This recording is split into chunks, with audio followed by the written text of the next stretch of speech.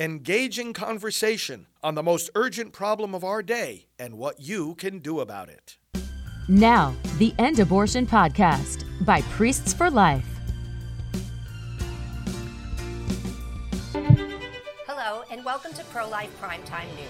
Today is Friday, October 28th. I'm Teresa Watson. And I'm Leslie Palma. In our top story tonight, we will give you the latest developments in the David and Goliath battle between the Center for Medical Progress and Planned Parenthood. I'll tell you about the latest voting snafu in Pennsylvania, where more than 200,000 ballots were sent to unverified voters.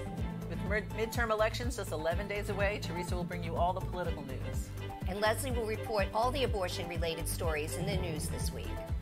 As Down Syndrome Awareness Month winds down, we'll introduce you to a young woman who is sure to inspire you. Make sure you stay tuned in until the end. You won't want to miss our very special guest. In 2015, the California-based Center for Medical Progress exposed potentially illegal fetal harvesting networks in the abortion industry, but later found itself and its principals in legal trouble initiated by Planned Parenthood, the nation's politically powerful #1 abortion seller. Last week, the center, its founder David Daleiden, and co-defendant Sandra Merritt lost their appeal of a $2.4 million fine levied against them. At issue in the case was the use of fake IDs by Daleiden and Merritt and their recording of conversations, which a lower court concluded violated several laws. A 3-judge panel of the Ninth Circuit Court of Appeals mostly upheld that ruling, denying the defendants' claim that their undercover journalism was protected by the First Amendment. In 2013, Daleiden and Merritt posed as representatives of a fetal tissue procurement company and met with Planned Parenthood officials to ask them about which body parts were the most in demand and how much they were worth. Those conversations were recorded secretly by Daleiden. Some of the videos were chilling in their barbarity, including this one, the first to be released, that has a Planned Parenthood doctor calmly discussing during lunch how she safeguards valuable organs when killing a child in the womb. Please be warned, it's difficult to watch. What difference can that actually make if you know what's expected or what we need versus? It makes a huge difference. I'd say a lot of people want liver, and for that reason, most providers will do this case under ultrasound guidance, so they'll know where they're putting their forceps. Kind of rate-limiting step of the procedure is calvarium. Calvarium, the head is basically the biggest part. Most of the other stuff can come out intact. Right. It's very rare to have a case that doesn't have enough dilation to evacuate all the other to bring the body cavity out intact and all that. So then you're just kind of cognizant of where you put your brassivers. You try to intentionally go above and below the thorax so that, we've been very good at getting hard, long liver because we know that, so I'm not going to crush that part. I'm going to basically crush below, I'm going to crush above, and I'm going to see if I get it. While pro-lifers hoped for legal action to be taken against the abortion giant, then California Attorney General Kamala Harris had other plans, targeting Daleiden, Merritt, and others at the urging of Planned Parenthood. While running for U.S. Senate, Harris had a secret in-person meeting with Planned Parenthood executives in Los Angeles. 2 weeks later, Daleiden's home was raided by the California Department of Justice, led by then Attorney General Xavier Becerra, who is now the Secretary of the Department of Health and Human Services. Harris, of course, is the Vice President. Planned Parenthood has no shortage of friends in high places. The judge overseeing the trial, Federal District Court Judge William Orrick, is a Planned Parenthood supporter whose wife, as the trial was ongoing, called Daleiden's undercover work domestic terrorism and other derogatory terms posted on Facebook. An effort to have the judge removed from the case did not succeed. After the last week's setback, Daleiden posted a statement on the Center for Medical Progress website that said the Ninth Circuit was more concerned with protecting Planned Parenthood than upholding the First Amendment rights of journalists and the public. An appeal is planned. If you have never seen the undercover videos, or if it's been a while, they are worth a look. You can find them at centerformedicalprogress.org and click on Human Capital Project. Google is manipulating search engine results to harm Republicans in critical Senate races, according to the Media Research Center. MRC is calling on Google to stop its war on democracy and provide algorithmic transparency after the media watchdog's Free Speech America's initiative analyzed the 12 races identified by Real Clear Politics as important to watch. The findings revealed that campaign websites for 10 Republicans among the 12 tight races were found significantly lower on results pages compared to their opponents' sites among organic search results. Google denied any wrongdoing when reached by Fox News Digital. Georgia voters continued to hit record-breaking turnout on the first optional Sunday in early voting. As of Monday morning, approximately 758,000 Georgia voters have cast their ballot during in-person or early voting, with 18,109 showing up on Sunday, October 23rd. Sunday's total marks an astounding 211% of the 2018 midterm total for the first Sunday of early voting. Georgia Secretary of State Brad Raffensperger stated that 211% of 2018 shows that voters are enthusiastic, but most importantly, have the options available to get out that vote in early. This is especially noteworthy in Georgia because of the flack state officials received about their new election integrity laws after 2020. The new regulations were criticized as Jim Crow laws that would lead to voter suppression, especially among minorities. Instead of suppressing the vote, there is historical turnout. To Republicans, this proves the Democratic talking point of suppressing the vote was incorrect. Senator Bernie Sanders said Sunday he's worried about turnout levels of young Democratic voters ahead of the November midterm election. Sanders suggests that Democrats should frame their midterm approach around economic talking points and not abortion to drive turnout. For months now, California Governor Gavin Newsom and Florida Governor Ron DeSantis have been waging a war of words. Newsom put some cash behind the rhetoric, pledging $100,000 to campaign of DeSantis' Democratic gubernatorial component, Charlie Crist. The money is coming from Newsom's campaign account, according to campaign spokesman Nathan Clark. Both Newsom and DeSantis are widely viewed as future presidential contenders, and both seem committed to getting under each other's skin. In July, Newsom's re-election campaign ran a 30-second ad on TV stations in Florida, slamming DeSantis and saying freedom is under attack in your state. I urge all of you living in Florida to join the fight or join us in California, where we still believe in freedom, freedom of speech, freedom to choose, freedom from hate, and the freedom to love, Newsom said in the spot. DeSantis spent several minutes at a news conference slamming Newsom and California. DeSantis said, I can just tell you this. I was born and raised in this state, and until the last few years, I rarely ever saw a California license plate in the state of Florida. You now see a lot of them. I can tell you, if you go to California, you aren't seeing very many Florida license plates.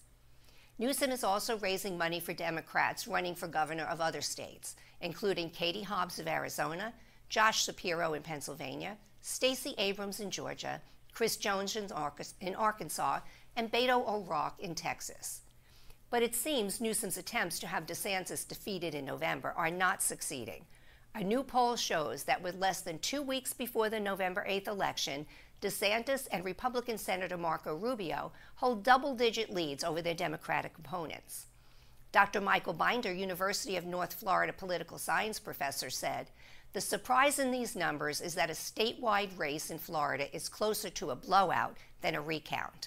Florida has become a red state. It will likely take an exceptionally weak Republican candidate for Democrats to win statewide. And Rubio is not a weak candidate.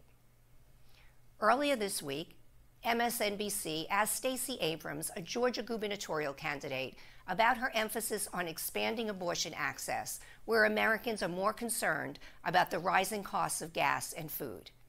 Abrams' answer, which appeared to say that abortions are a solution to economic issues, has been prompting massive criticism. Having children is why you're worried about your price of gas. It's why you're concerned about how much food costs. For women, this is not a reductive issue, Abrams told MSNBC. Pro-life leader Dr. Alveda King criticized Abrams on Thursday for claiming women should abort their unborn babies if they are struggling financially. Speaking with Fox and Friends, King said the notion that killing children is a solution to poverty is a really frightening view.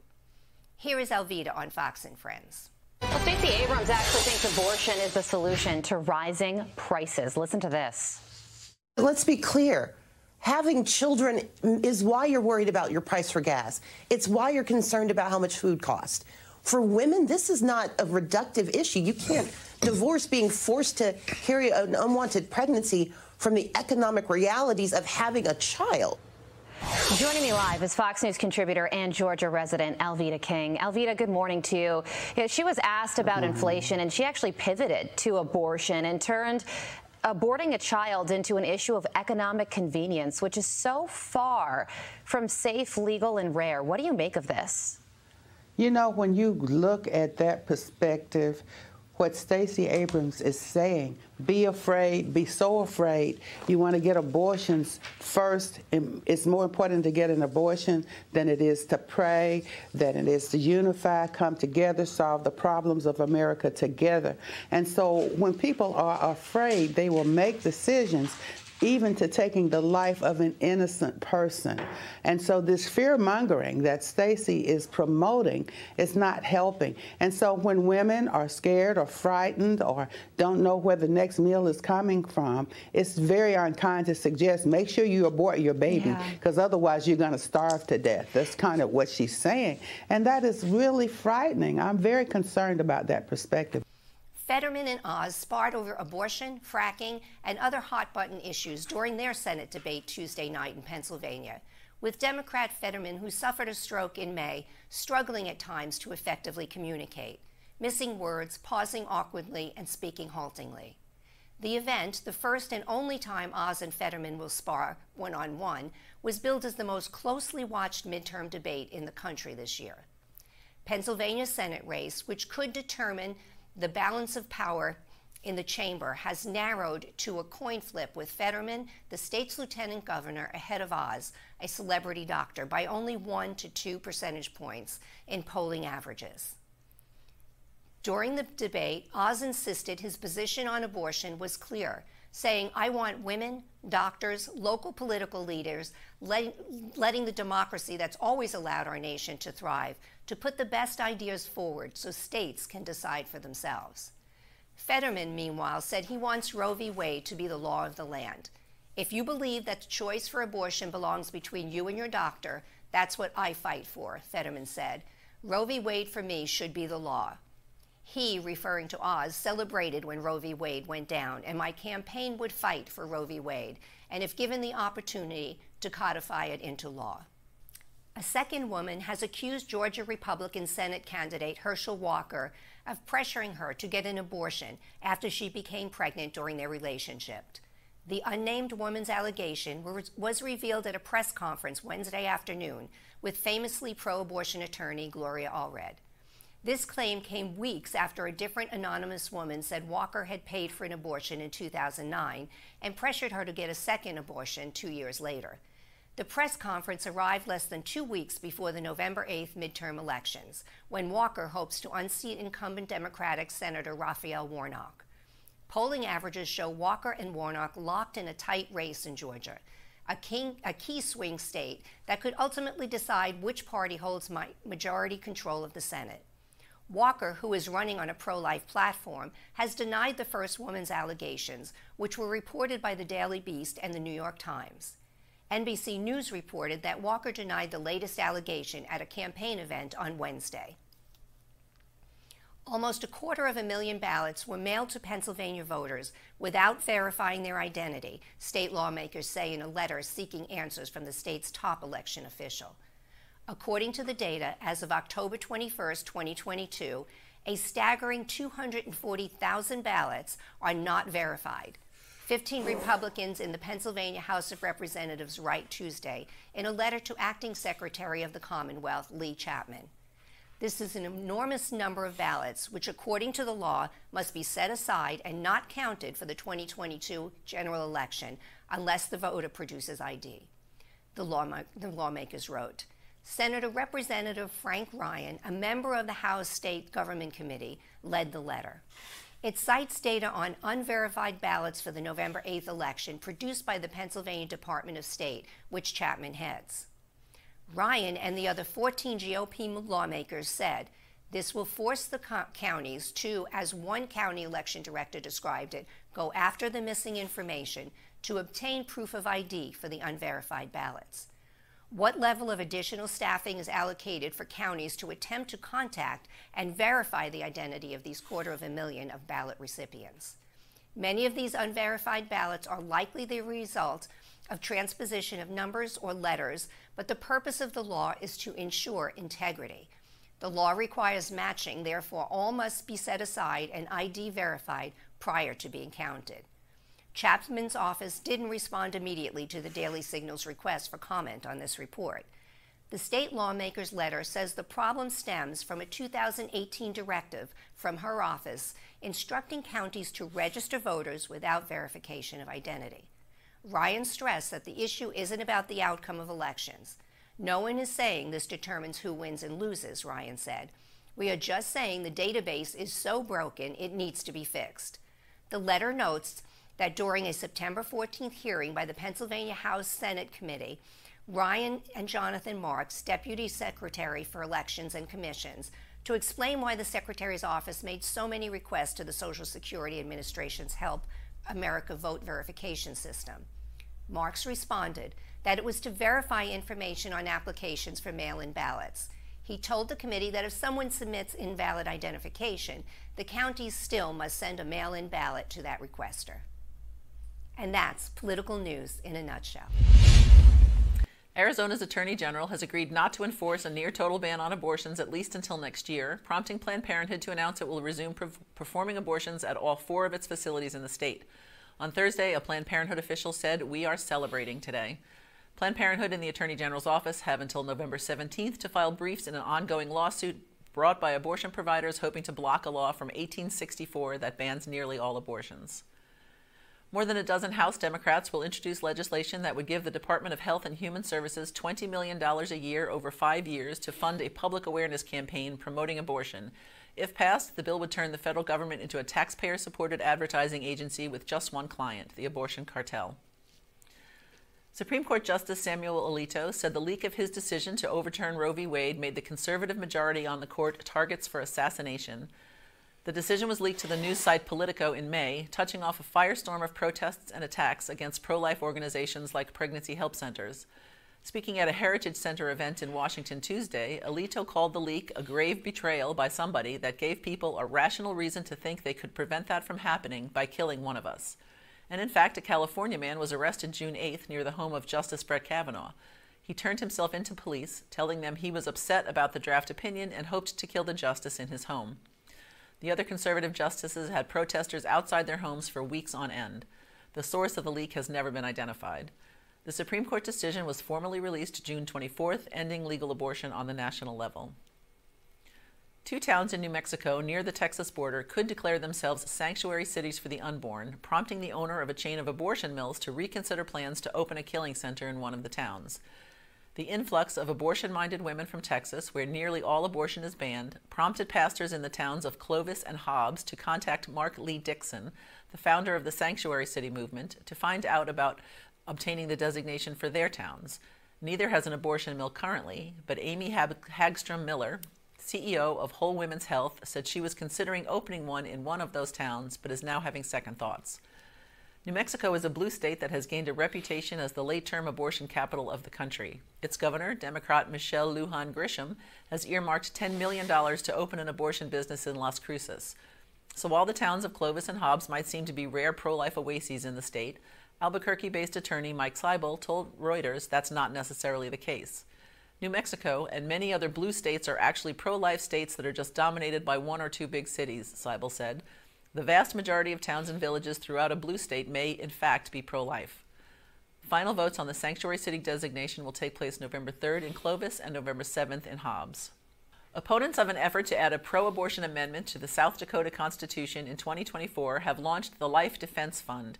Co-founders Leslie Unruh and John Hansen say the proposed amendment would enshrine abortion through the 2nd trimester, a step too radical for state residents. The amendment is being pushed by a group called Dakotans for Health, which has raised $93,000 so far. Much of it, according to Mrs. Unruh, is from out-of-state abortion supporters. A near-total ban on abortion has been in effect since this past summer, and a poll released Tuesday by Emerson College Polling and The Hill revealed that 45% of state residents support that protection for the unborn. 39% oppose the ban, and 16% are unsure. Washington State Governor Jay Inslee also would like to see abortion enshrined in his state's constitution. The one-time presidential hopeful, a Democrat, announced that his legislative priorities for the 2023 session include passage of an amendment that would ensure pro-abortion Washington remains that way. Georgia's heartbeat law had its 2 days in court this week in Atlanta. Abortion providers and advocates have challenged the law that prohibits abortion after about 6 weeks, saying it violates the state's right to privacy. In his opening arguments, Georgia's Solicitor General Stephen Petrani argued that there is no right to abortion under Georgia's Constitution. There is nothing that even hints at a right to abortion.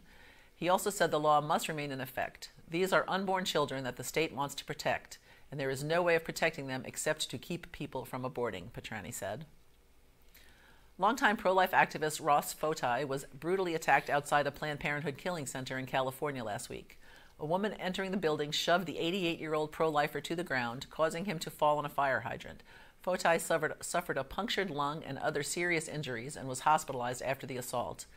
Life Legal Defense Fund is representing him and will pursue charges against the attacker.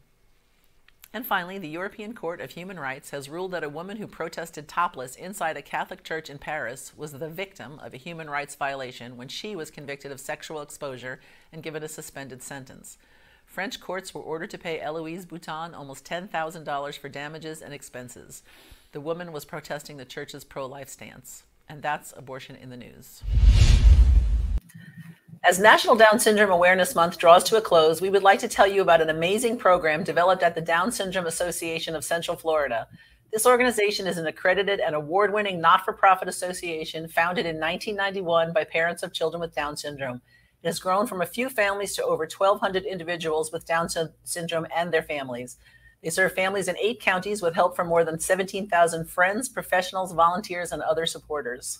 This program is for teens and adults with Down syndrome who are interested in learning how to start their own businesses and implementing what they learn.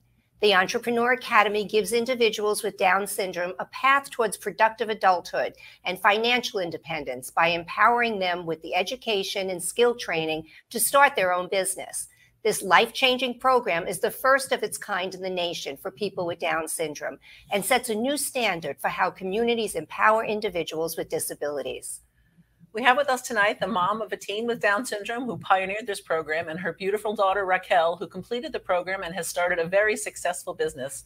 Please welcome Janet Caramello and her daughter, Raquel. Hi. How are you? Thanks for joining us. Yes, well, we're all very anxious to talk with Raquel. But first, Janet, would you please give us just a short history of what inspired you to start this program?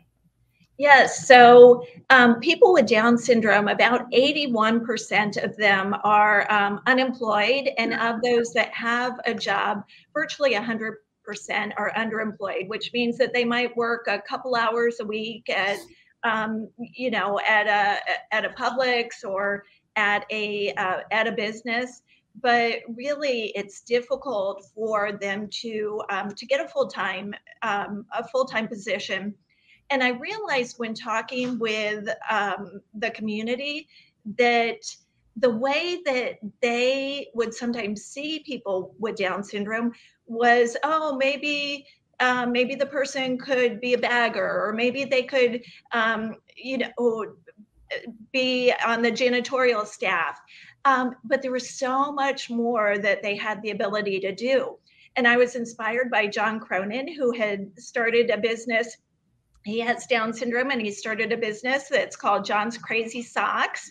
And it does over $1 million of socks each year.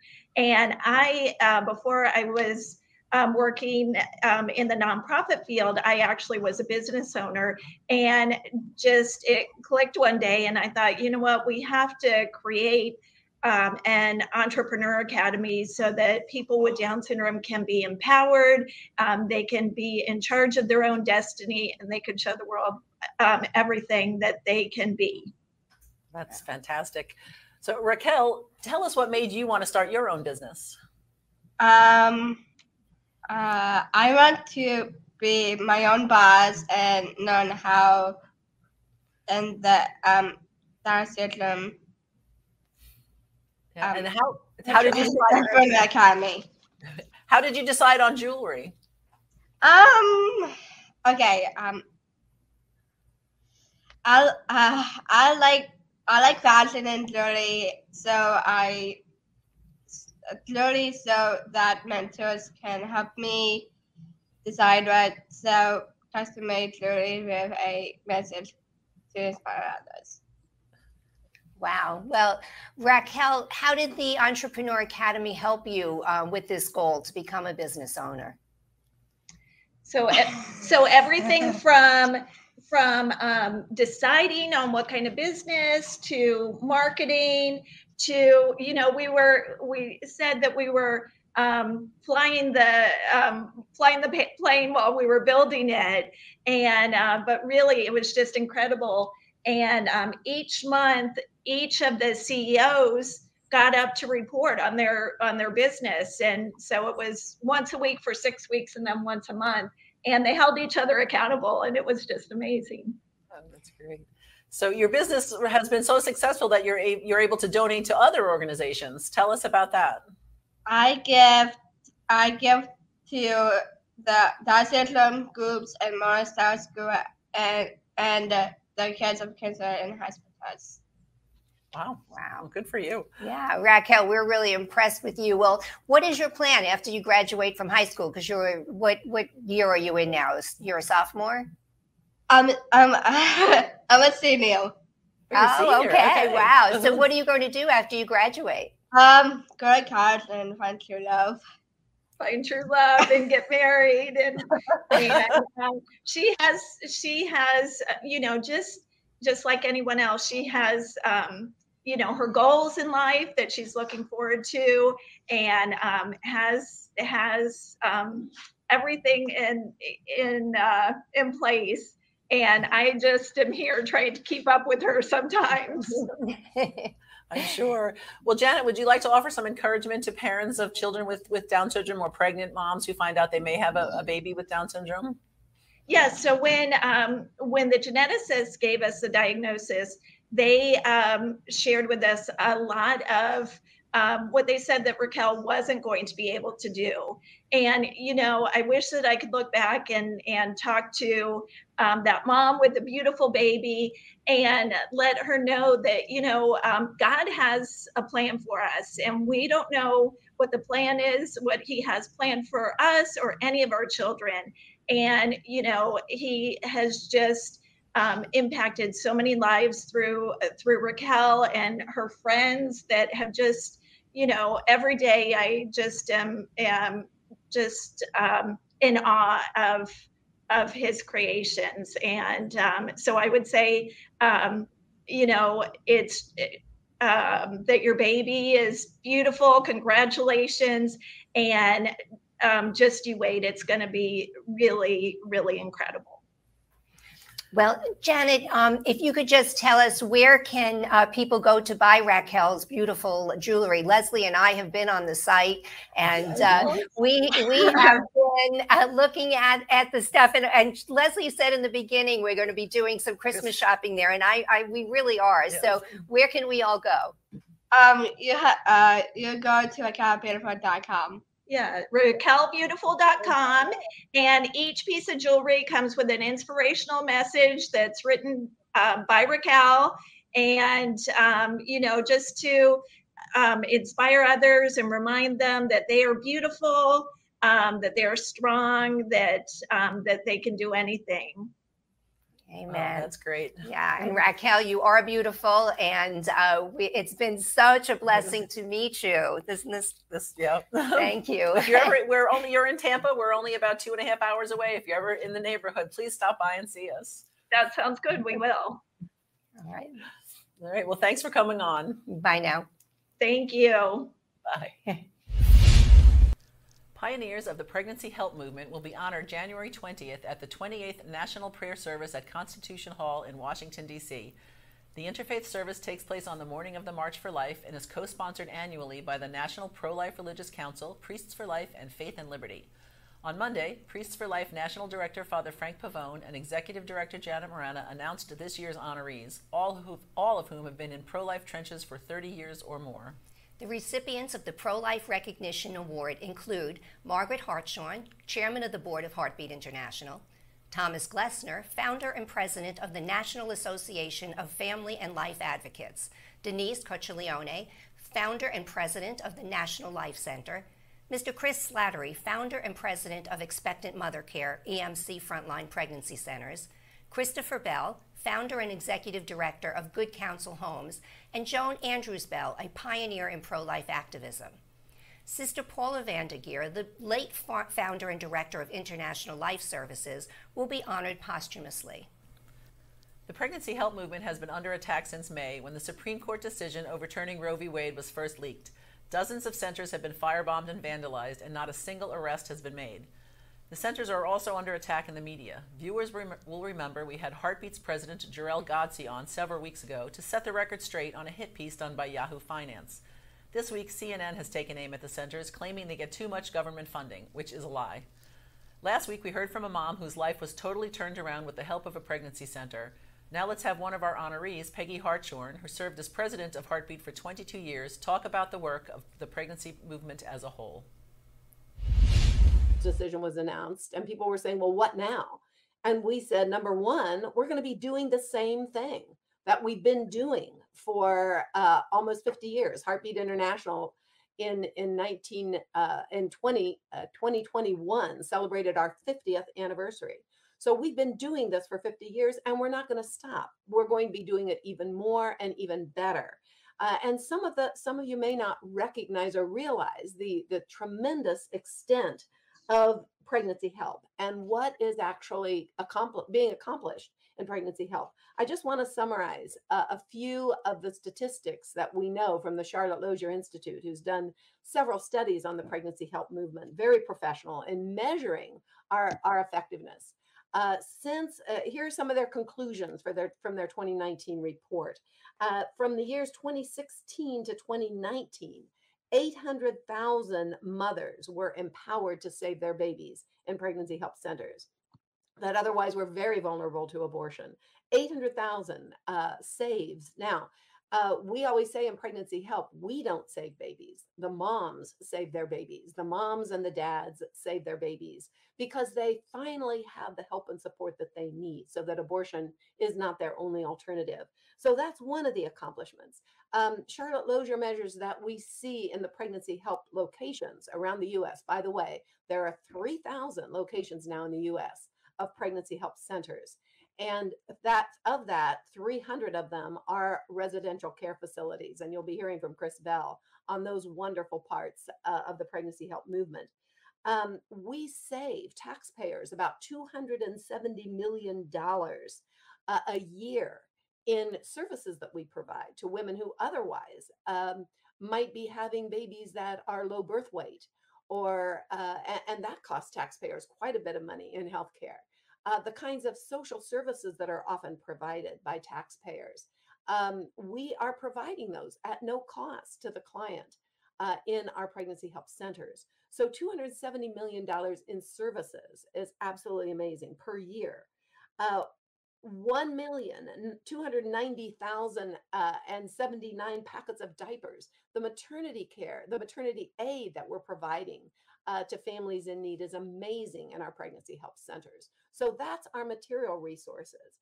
In any 1 year volunteering in the pregnancy help centers, we have about 54,000 volunteers at any one time of volunteering in pregnancy centers, about 15,000 paid staff, which includes over 10,000 actual medical personnel working in the centers around the country. So it's a phenomenally successful operation in helping people choose life. The service will begin at 8:30 a.m. in Constitution Hall at 1776 D Street Northwest in D.C. It's a big, beautiful theater with the capacity for as many busloads of people who want to attend. It will be over by 10:30 a.m., leaving you plenty of time to get to the March for Life rally. The service is free and you do not need tickets. And we have some more exciting news about the prayer service. Last year, the contemporary Christian artist Mike Donaghy brought the audience to their feet. And we are very happy to announce he'll be back again in January. And even better than that, he's here with us today. Welcome, Mike. Hey, welcome I feel welcome. Thank you. Mike, I was at Constitution Hall last year, and I could see how visibly moved you were to be able to sing to the many attendees before we all headed out to march. What were you feeling during your performance? Man, it's just pretty wild. I grew up going to the march. My dad worked for National Right to Life, and so it was just a very full circle moment for me to be doing music after all these years and being at the march that I grew up going to. Well, Mike, none of us, I don't think, really thought that the 2022 march was going to be the last one before Roe was overturned. So now, how do you feel looking forward to this year's prayer service? Yeah, it was wild. I remember they saying, yeah, we think Roe's going to get overturned. And I remember going, that's not going to happen. My dad's been saying that for 40 years or whatever it's been. And just amazing. Just so it feels like it'll be just a different tone than ever before, Well, I remember you mentioning during your performance last year that you were really moved meeting and talking to the women of the Silent No More awareness campaign, and you performed a special song at the prayer service and dedicated it to these women. What's the name of that song, and why did you choose that one? Oh, yeah. I think you're talking about You or More. Is that the one that I did? That's the one. All right. I'm just making sure. Yeah, I think it's just such a powerful thing.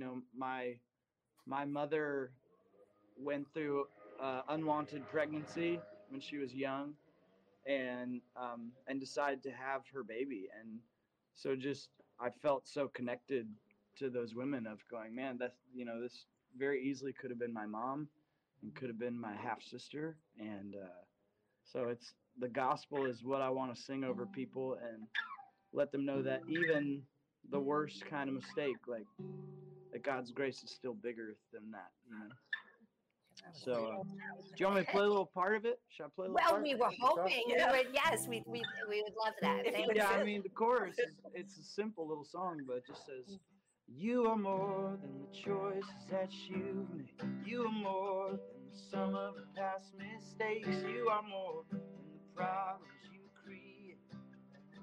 You've been remade. You are more than the choices that you've made. You are more than the sum of your past mistakes. You are more than the problems you create. You've been remade, yeah. There it is. Oh, that's beautiful. Give me chills. Yes, absolutely. Absolutely. Well, Mike, we just can't thank you enough for taking out the time. You're on tour. I think you said you're in Texas now, right? I am. At least I think so. I'm on tour. I'm in some room. I'm in the choir room. Okay. Well, we really appreciate you taking time to be with us. That's great. Absolutely. Thanks for having me. Thanks. And we'll see you in See you in January. You better believe it. Bye. Leslie, the show tonight was so inspiring. I really enjoyed doing it, and I'm really inspired by Raquel's story. Oh, no kidding. She was just amazing. And the really tragic thing about Down syndrome, and that's why they have this Down Syndrome Awareness Month, in the United States, between 67 and 85% of Down syndrome babies are aborted. So that's just tragic and criminal. Absolutely. Well, and after talking about the honorees for the National Prayer Service and hearing Mike's beautiful voice, I think we might have standing room only at Constitution Hall. What do you think? Absolutely. Anybody who was there last year is coming back and bringing a friend, and I think we're going to get lots more people coming because he's just amazing. Absolutely. Well, thank you so much for joining us on Pro-Life Primetime News, produced at Priests for Life headquarters in Titusville, Florida. We hope you will join us every Friday at 9 p.m. Eastern Time. We hope you will support this show and all of our broadcasts, including Just Ask Janet, our daily masses, and Father Frank's broadcast by making a donation to prolifegift.org. These donations help fund all of our work here at Priests for Life, which enables us to continue educating, equipping, and activating the pro-life community to end abortion. Do you have an idea for a story? Are you someone whose baby was saved because of the help of a sidewalk counselor? Would you like to expose something in the abortion industry? Then please email us at media@priestsforlife.org. Be sure to join us next Friday at 9 p.m. Eastern as we break down the midterm elections with several top political analysts. I'm Leslie Palma, Communications Director. And I'm Teresa Watson, Executive Manager. Remember, life is the only choice. This has been the End Abortion Podcast. To learn more, to help end abortion, and to connect with us on social media, visit endabortion.net.